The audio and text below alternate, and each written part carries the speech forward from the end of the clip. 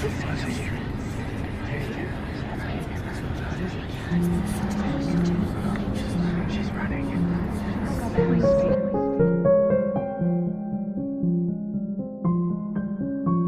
are about to enter the world of Humble Hauntings. But first, a message from our friends at Octoberpod.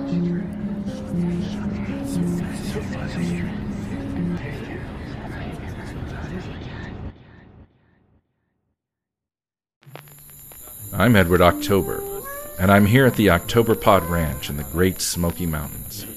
Almost every night here, there's a ghost story party around the campfire. In my family, we believe that scary stories are best told around a roaring fire with a bottle of wine. That's why bold individualists everywhere choose Octoberpod for their retro horror thrills. Our stories are so good because they're told with such care, understated, moody, and above all, chilling. Why don't you join us? For retro horror of impeccable taste, choose Octoberpod. Find us on YouTube or at octoberpodvhs.com. Octoberpod, retro horror for bold individualists.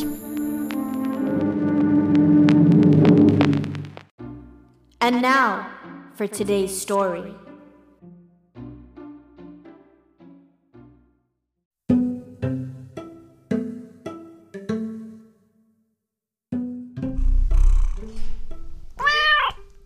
Another Christmas on Earth already. My, how time flies. Well, I suppose a story is in order, huh, Barnaby?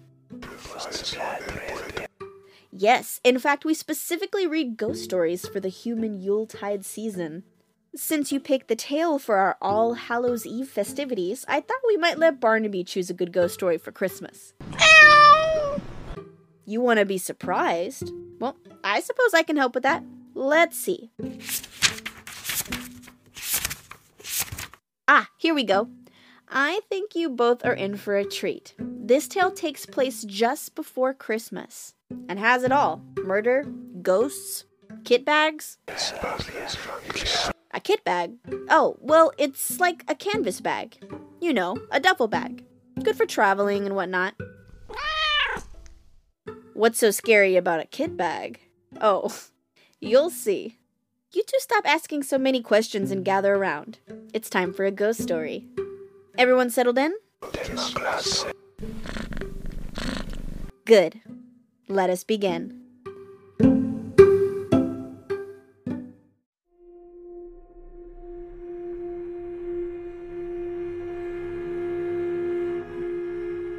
The Kit Bag by Algernon Blackwood. When the words "not guilty" sounded through the crowded courtroom that dark December afternoon, Arthur Wilbraham, the great criminal KC and leader for the triumphant defense, was represented by his junior, but Johnson, his private secretary, carried the verdict across to his chambers like lightning. "It's what we expected, I think," said the barrister without emotion, "and personally, I'm glad the case is over." There was no particular sign of pleasure that his defense of John Turk, the murderer, on a plea of insanity, had been successful, for no doubt he felt, as everybody who had watched the case felt, that no man had ever better deserved the gallows. "I'm glad too," said Johnson. He sat in the court for 10 days watching the face of the man who had carried out with callous detail one of the most brutal and cold-blooded murders of recent years. The counsel glanced up at his secretary. They were more than employer and employed. For family and other reasons, they were friends. "Ah, I remember. Yes," he said with a kind smile. "And you want to get away for Christmas. You're going to skate and ski in the Alps, aren't you? If I was your age, I'd come with you." Johnson laughed shortly. He was a young man of 26, with a delicate face like a girl's. "I can catch the morning boat now," he said. "But that's not the reason I'm glad the trial is over. I'm glad it's over because I've seen the last of that man's dreadful face. It positively haunted me. That white skin, with black hair brushed low over the forehead, is a thing I shall never forget. And the description of the way the dismembered body was crammed and packed with lime into that— "Don't dwell on it, my dear fellow," interrupted the other, looking at him curiously out of his keen eyes. "Don't think about it. Such pictures have a trick of coming back when one least wants them." He paused a moment. "Now go," he added presently, "and enjoy your holiday. I shall want all your energy for my parliamentary work when you get back. And don't break your neck skiing." Johnson shook hands and took his leave. At the door, he turned suddenly. "I knew there was something I wanted to ask you," he said. "Would you mind lending me one of your kit bags? It's too late to get one tonight, and I leave in the morning before the shops are open." "Of course. I'll send Henry over with it to your rooms. You shall have it the moment I get home." "I promise to take care of it," said Johnson gratefully, delighted to think that within 30 hours he would be nearing the brilliant sunshine of the high Alps in winter. The thought of that criminal court was like an evil dream in his mind. He dined at his club and went on to Bloomsbury, where he occupied the top floor in one of the old, gaunt houses in which the rooms are large and lofty. The floor below his own was vacant and unfurnished, and below that were other lodgers whom he did not know. It was cheerless, and he looked forward heartily to a change. The night was even more cheerless. It was miserable, and few people were about. A cold, sleety rain was driving down the streets before the keenest east wind he had ever felt. It howled dismally among the big, gloomy houses of the great squares, and when he reached his rooms he heard it whistling and shouting over the world of black roofs beyond his window. In the hall he met his landlady, shading a candle from the draughts with her thin hands. "This come by a man from Mr. Wilbraham, sir." She pointed to what was evidently the kit bag, and Johnson thanked her and took it upstairs with him. "I shall be going abroad in the morning, for 10 days, Mrs. Monks," he said. "I'll leave an address for letters." "And I hope you'll have a very Merry Christmas, sir," she said in a raucous, wheezy voice that suggested spirits and better weather than this. "I hope so, too," replied her lodger, shuddering a little as the wind went roaring down the street outside. When he got upstairs, he heard the sleet volleying against the window panes. He put his kettle on to make a cup of hot coffee, and then set about putting a few things in order for his absence. "And now I must pack, such as my packing is," he laughed to himself, and set to work at once. He liked the packing, for it brought the snow mountains so vividly before him, and made him forget the unpleasant scenes of the past 10 days. Besides, it was not elaborate in nature. His friend had lent him the very thing, a stout canvas kit bag, sack-shaped, with holes round the neck for the brass bar and padlock. It was a bit shapeless, true, and not that much to look at, but its capacity was unlimited, and there was no need to pack carefully. He shoved in his waterproof coat, his fur cap and gloves, his skates and climbing boots, his sweaters, snow boots and ear caps, and then on the top of these he piled his woolen shirts and underwear, his thick socks, puttees, and knickerbockers.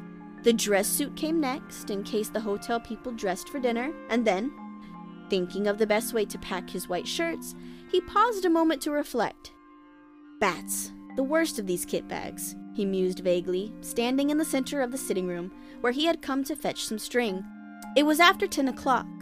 A furious gust of wind rattled the windows as though to hurry him up, and he thought with pity of the poor Londoners whose Christmas would be spent in such a climate, whilst he was skimming over snowy slopes in bright sunshine, and dancing in the evening with rosy-cheeked girls. Ah, that reminded him. He must put in his dancing pumps and evening socks. He crossed over his sitting room to the cupboard on the landing where he kept his linen. And as he did so, he heard someone coming softly up the stairs. He stood still a moment on the landing to listen. It was Mrs. Monk's steps, he thought. She must be coming up with the last post. But then the steps ceased, suddenly, and he heard no more.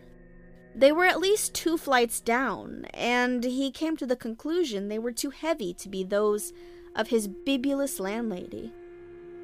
No doubt, they belonged to a late lodger who had mistaken his floor. He went into his bedroom and packed his pumps and dress shirts as best he could. The kit bag, by this time, was 2/3 full and stood upright on its own base like a sack of flour. For the first time he noticed it was old and dirty, the canvas faded and worn, and that it had obviously been subjected to rather rough treatment. It was not a very nice bag to have sent him. Certainly not a new one, or one that his chief valued. He gave the matter a passing thought and went on with his packing. Once or twice, however, he caught himself wondering who it could have been wandering down below, for Mrs. Monks had not come up with the letters, and the floor was empty and unfurnished. From time to time, moreover, he was almost certain he heard a soft tread of someone padding about over the bare boards, cautiously, stealthily, as silently as possible, and further, that the sounds had been lately coming distinctively nearer. For the first time in his life, he began to feel a little creepy. Then, as though to emphasize this feeling, an odd thing happened. As he left the bedroom, having just packed his recalcitrant white shirts, he noticed that the top of the kit bag lopped over towards him with an extraordinary resemblance to a human face. The canvas fell into a fold like a nose and forehead, and the brass rings for the padlock just filled the position of the eyes. A shadow, or was it a travel stain? For he could not tell exactly, looked like hair. It gave him rather a turn, for it was so absurdly, so outrageously like the face of John Turk, the murderer. He laughed and went into the front room where the light was stronger. That horrid case has got on my mind, he thought. I shall be glad of a change of scene and air. In the sitting room, however, he was not pleased to hear again that stealthy tread upon the stairs, and to realize that it was much closer than before, as well as unmistakably real. And this time, he got up and went out to see who it could be creeping about on the upper staircase at so late an hour. But the sound ceased. There was no one visible on the stairs. He went to the floor below, not without trepidation, and turned on the electric light to make sure that no one was hiding in the empty rooms of the unoccupied suite. There was not a stick of furniture large enough to hide a dog. Then he called over the banisters to Mrs. Monks, but there was no answer, and his voice echoed down into the dark vault of the house, and was lost in the roar of the gale that howled outside. Everyone was in bed and asleep, everyone except himself, and the owner of this soft and steady tread. My absurd imagination, I suppose, he thought. It must have been the wind after all, although it seemed so very real and close, I thought. He went back to his packing. It was by this time getting on towards midnight. He drank his coffee up and lit another pipe, the last, before turning in. It is difficult to say exactly at what point fear begins, when the causes of that fear are not plainly before the eyes. Impressions gather on the surface of the mind, film by film, as ice gathers upon the surface of still water, but often so lightly that they claim no definite recognition from the consciousness. Then a point is reached where the accumulated impressions become a definite emotion, and the mind realizes that something has happened. With something of a start, Johnson suddenly recognized that he felt nervous, oddly nervous. Also, that for some time past, the causes of this feeling had been gathering slowly in his mind, but that he had only just reached the point where he was forced to acknowledge them. It was a singular and curious malaise that had come over him, and he hardly knew what to make of it. He felt as though he were doing something that was strongly objected to by another person, moreover, who had some right to object. It was a most disturbing and disagreeable feeling, not unlike the persistent promptings of conscience. Almost, in fact, as if he were doing something he knew to be wrong. Yet though he searched vigorously and honestly in his mind, he could nowhere lay his finger upon the secret of this growing uneasiness, and it perplexed him. More, it distressed and frightened him. "Pure nerves, I suppose," he said aloud with a forced laugh. "Mountain air will cure all that. Ah," he added, still speaking to himself, "and that reminds me, my snow glasses."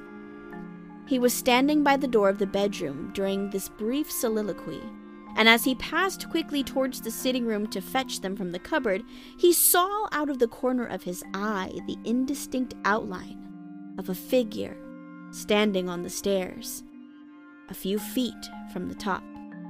It was someone in a stooping position, with one hand on the banisters and the face peering up towards the landing.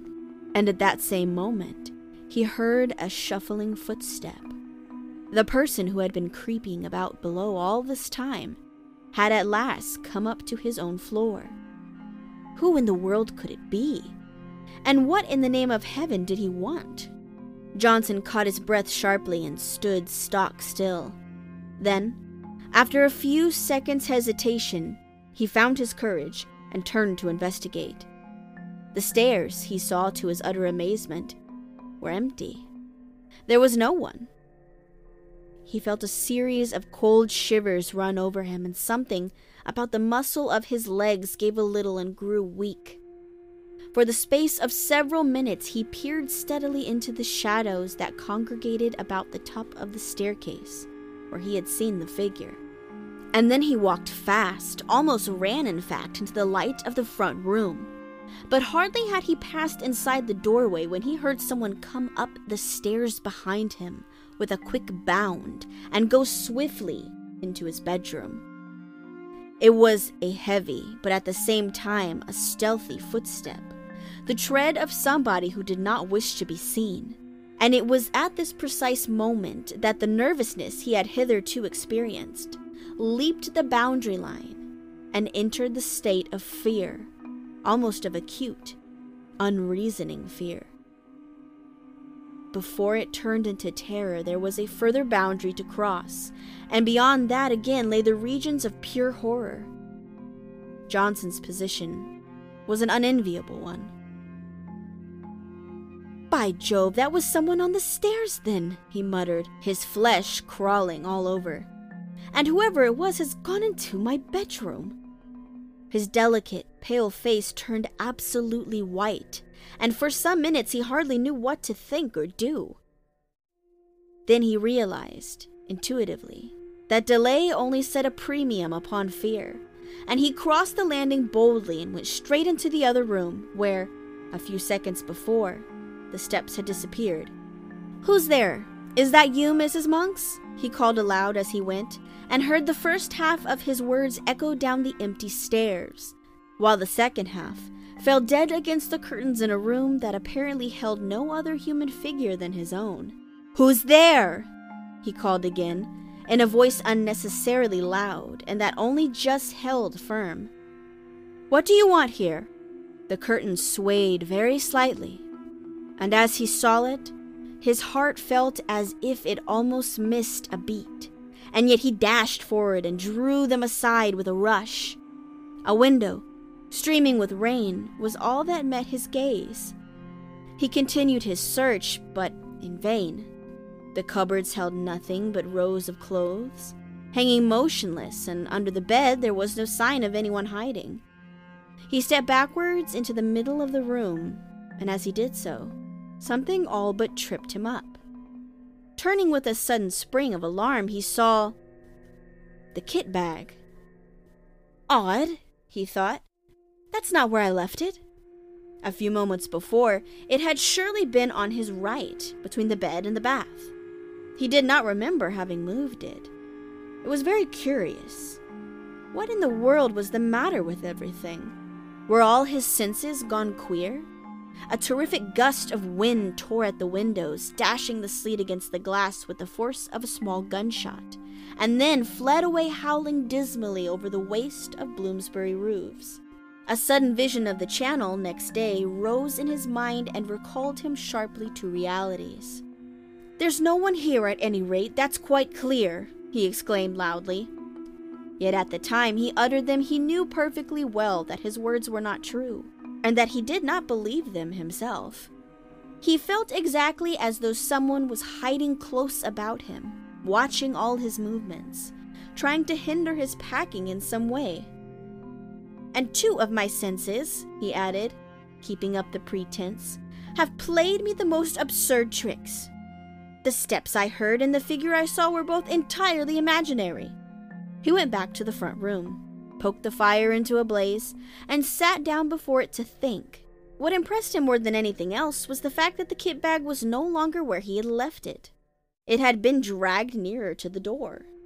What happened afterwards that night happened, of course, to a man already excited by fear, and was perceived by a man that had not the full and proper control, therefore, of the senses. Outwardly, Johnson remained calm and master of himself to the end, pretending to the very last that everything he witnessed had a natural explanation, or was merely delusions of his tired nerves. But inwardly, in his very heart, he knew all along that someone had been hiding downstairs in the empty suite when he came in, that this person watched his opportunity and then stealthily made his way up to the bedroom, and that all he saw and heard afterwards, from the moving of the kit bag to the other things this story has to tell, were caused directly by the presence of this invisible person. And it was here, just when he most desired to keep his mind and thoughts controlled, that the vivid pictures received day after day upon the mental plates exposed in the courtroom of the Old Bailey came strongly to light and developed themselves in the dark room of his inner vision.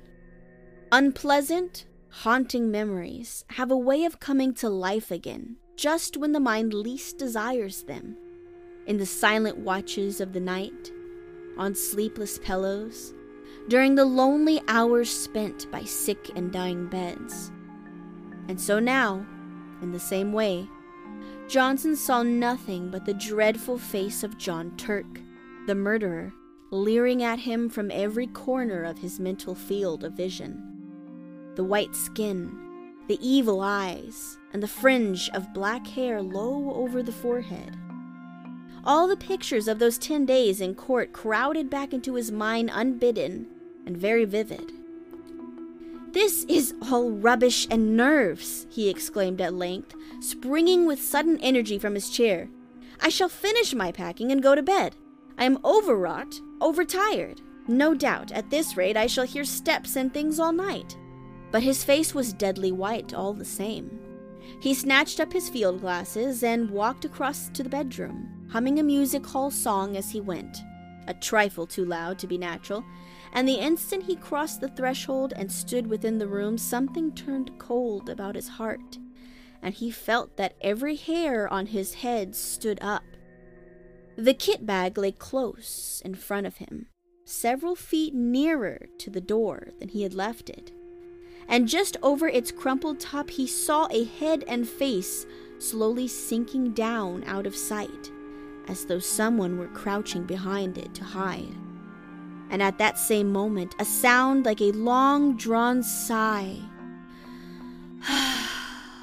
was distinctly audible in the still air about him between the gusts of the storm outside. Johnson had more courage and willpower than the girlish indecision of his face indicated. But at first, such a wave of terror came over him that for some seconds he could do nothing but stand and stare. A violent trembling ran down his back and legs, and he was conscious of a foolish, almost a hysterical impulse to scream aloud. That sigh seemed in his very ear, and the air still quivered with it. It was unmistakably a human sigh. "Who's there?" he said at length, finding his voice, but thought he meant to speak with loud decision, the tones came out instead a faint whisper, for he had partly lost the control of his tongue and lips. He stepped forward so that he could see all around and over the kit bag. Of course there was nothing there. Nothing but the faded carpet and the bulging canvas sides. He put out his hands and threw open the mouth of the sack where it had fallen over, being only 3 parts full, and then he saw for the first time that round the inside, some 6 inches from the top, there ran a broad smear of dull crimson. It was an old and faded bloodstain. He uttered a scream and drew back his hands as if they had been burnt. At that same moment, the kit bag gave a faint but unmistakable lurch forward towards the door. Johnson collapsed backwards, searching with his hands for the support of something solid, and the door, being further behind him than he realized, received his weight just in time to prevent his falling, and shut to with a resounding bang. At the same moment, the swinging of his left arm accidentally touched the electric switch, and the light in the room went out. It was an awkward and disagreeable predicament. And if Johnson had not been possessed of a real pluck, he might have done all manner of foolish things. As it was, he pulled himself together and groped furiously for the little brass knob to turn the light on again. But the rapid closing of the door had set the coats hanging on it a-swinging, and his fingers became entangled in a confusion of sleeves and pockets, so that it was some moments before he found the switch. And in those few moments of bewilderment and terror, 2 things happened that sent him beyond recall over the boundary, into the region of genuine horror. He distinctly heard the kit bag shuffling heavily across the floor in jerks, and close in front of his face sounded, once again, the sigh of a human being.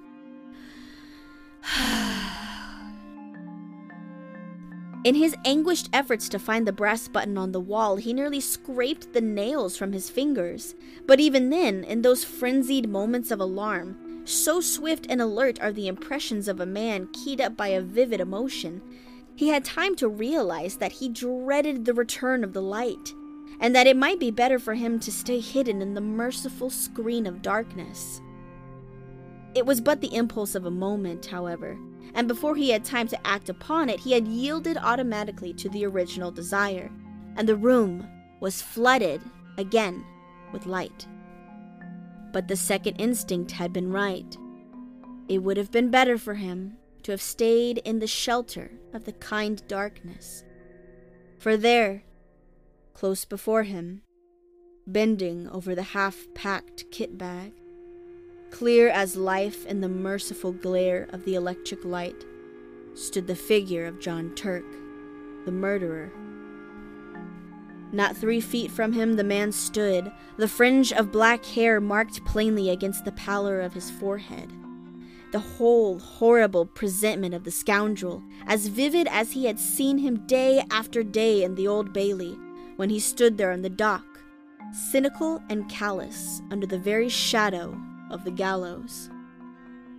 In a flash, Johnson realized what it all meant. The dirty and much-used bag, the smear of crimson within the top, the dreadful stretched condition of the bulging sides. He remembered how the victim's body had been stuffed into a canvas bag for burial, the ghastly, dismembered fragments forced with lime into this very bag, and the bag itself produced as evidence. It all came back to him, as clear as day. Very softly and stealthily, his hand groped behind him for the handle of the door, but before he could actually turn it, the very thing that he most of all dreaded came about, and John Turk lifted his devil's face and looked at him. At the same moment, that heavy sigh passed through the air of the room, formulated somehow into words. "It's my bag, and I want it." Johnson just remembered clawing the open door, and then falling into a heap upon the floor of the landing as he tried frantically to make his way into the front room.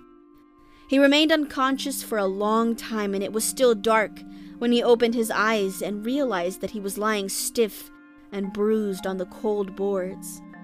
Then the memory of what he had seen rushed back into his mind, and he promptly fainted again.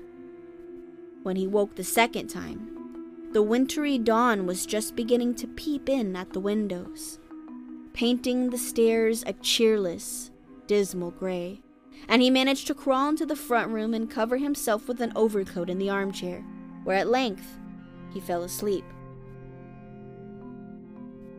A great clamor woke him. "What? You ain't been to bed, sir? Are you ill? Or has anything happened?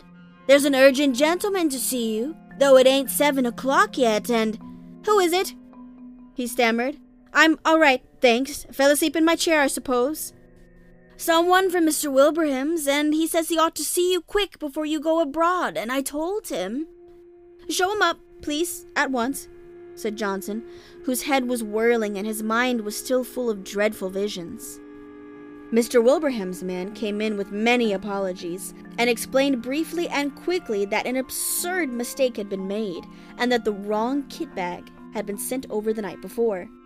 "Henry somehow got a hold of one that came over from the courtroom, and Mr. Wilbraham's only discovered it when he saw his own lying in his room and asked why it had not gone to you," said the man. "Oh," said Johnson stupidly. "And he must have brought you the one from the murder case instead, sir, I'm afraid," the man continued without the ghost of an expression on his face. "The one John Turk packed the dead both in. Mr. Wilbraham's awful upset about it, sir, and told me to come over first thing this morning with the right one, as you were leaving by the boat." He pointed to a clean-looking kit bag on the floor, which he had just brought. "I was to bring the other one back, sir," he added, casually. For some minutes Johnson could not find his voice. At last he pointed in the direction of his bedroom. "Perhaps you would kindly unpack it for me. Just empty the things out on the floor." The man disappeared into the other room and was gone for 5 minutes. Johnson heard the shifting to and fro of the bag and the rattle of the skates and boots being unpacked. "Thank you, sir," the man said, returning with the bag folded over his arm. "And can I do anything more to help you, sir?" "What is it?" asked Johnson, seeing that he still had something he wished to say. The man shuffled and looked mysterious.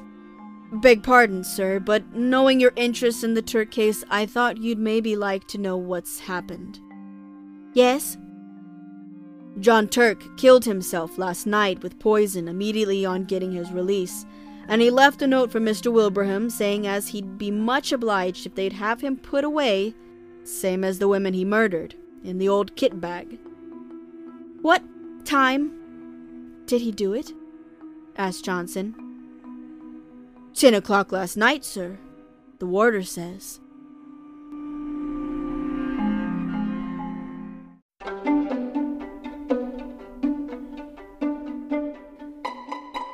Well, that was absolutely spine-chilling, wouldn't you agree, Barnaby?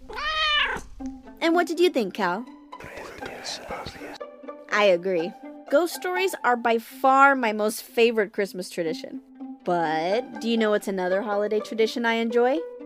Hot cocoa. What do you say? How about we have a cup and then take a little trip after hearing one more story?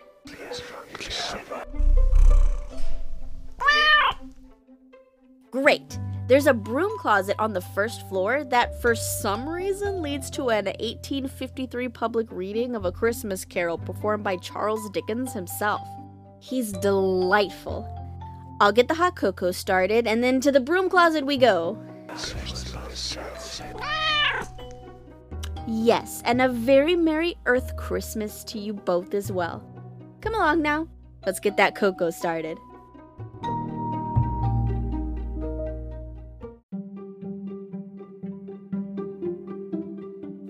Thank you for joining us for the final Humble Hauntings holiday special, and a happy holidays to all you spooky folks out there. This is the final episode of Humble Hauntings, and I would just like to thank both our listeners and guest narrators for a wonderful 2 years full of audio adventures from around the world and throughout time. Our story has come to an end, but nothing is ever truly over here in the House of Arcane, and I hope someday we can visit it again, together. But until then, stay spooky, and always remember that home is where the haunt is.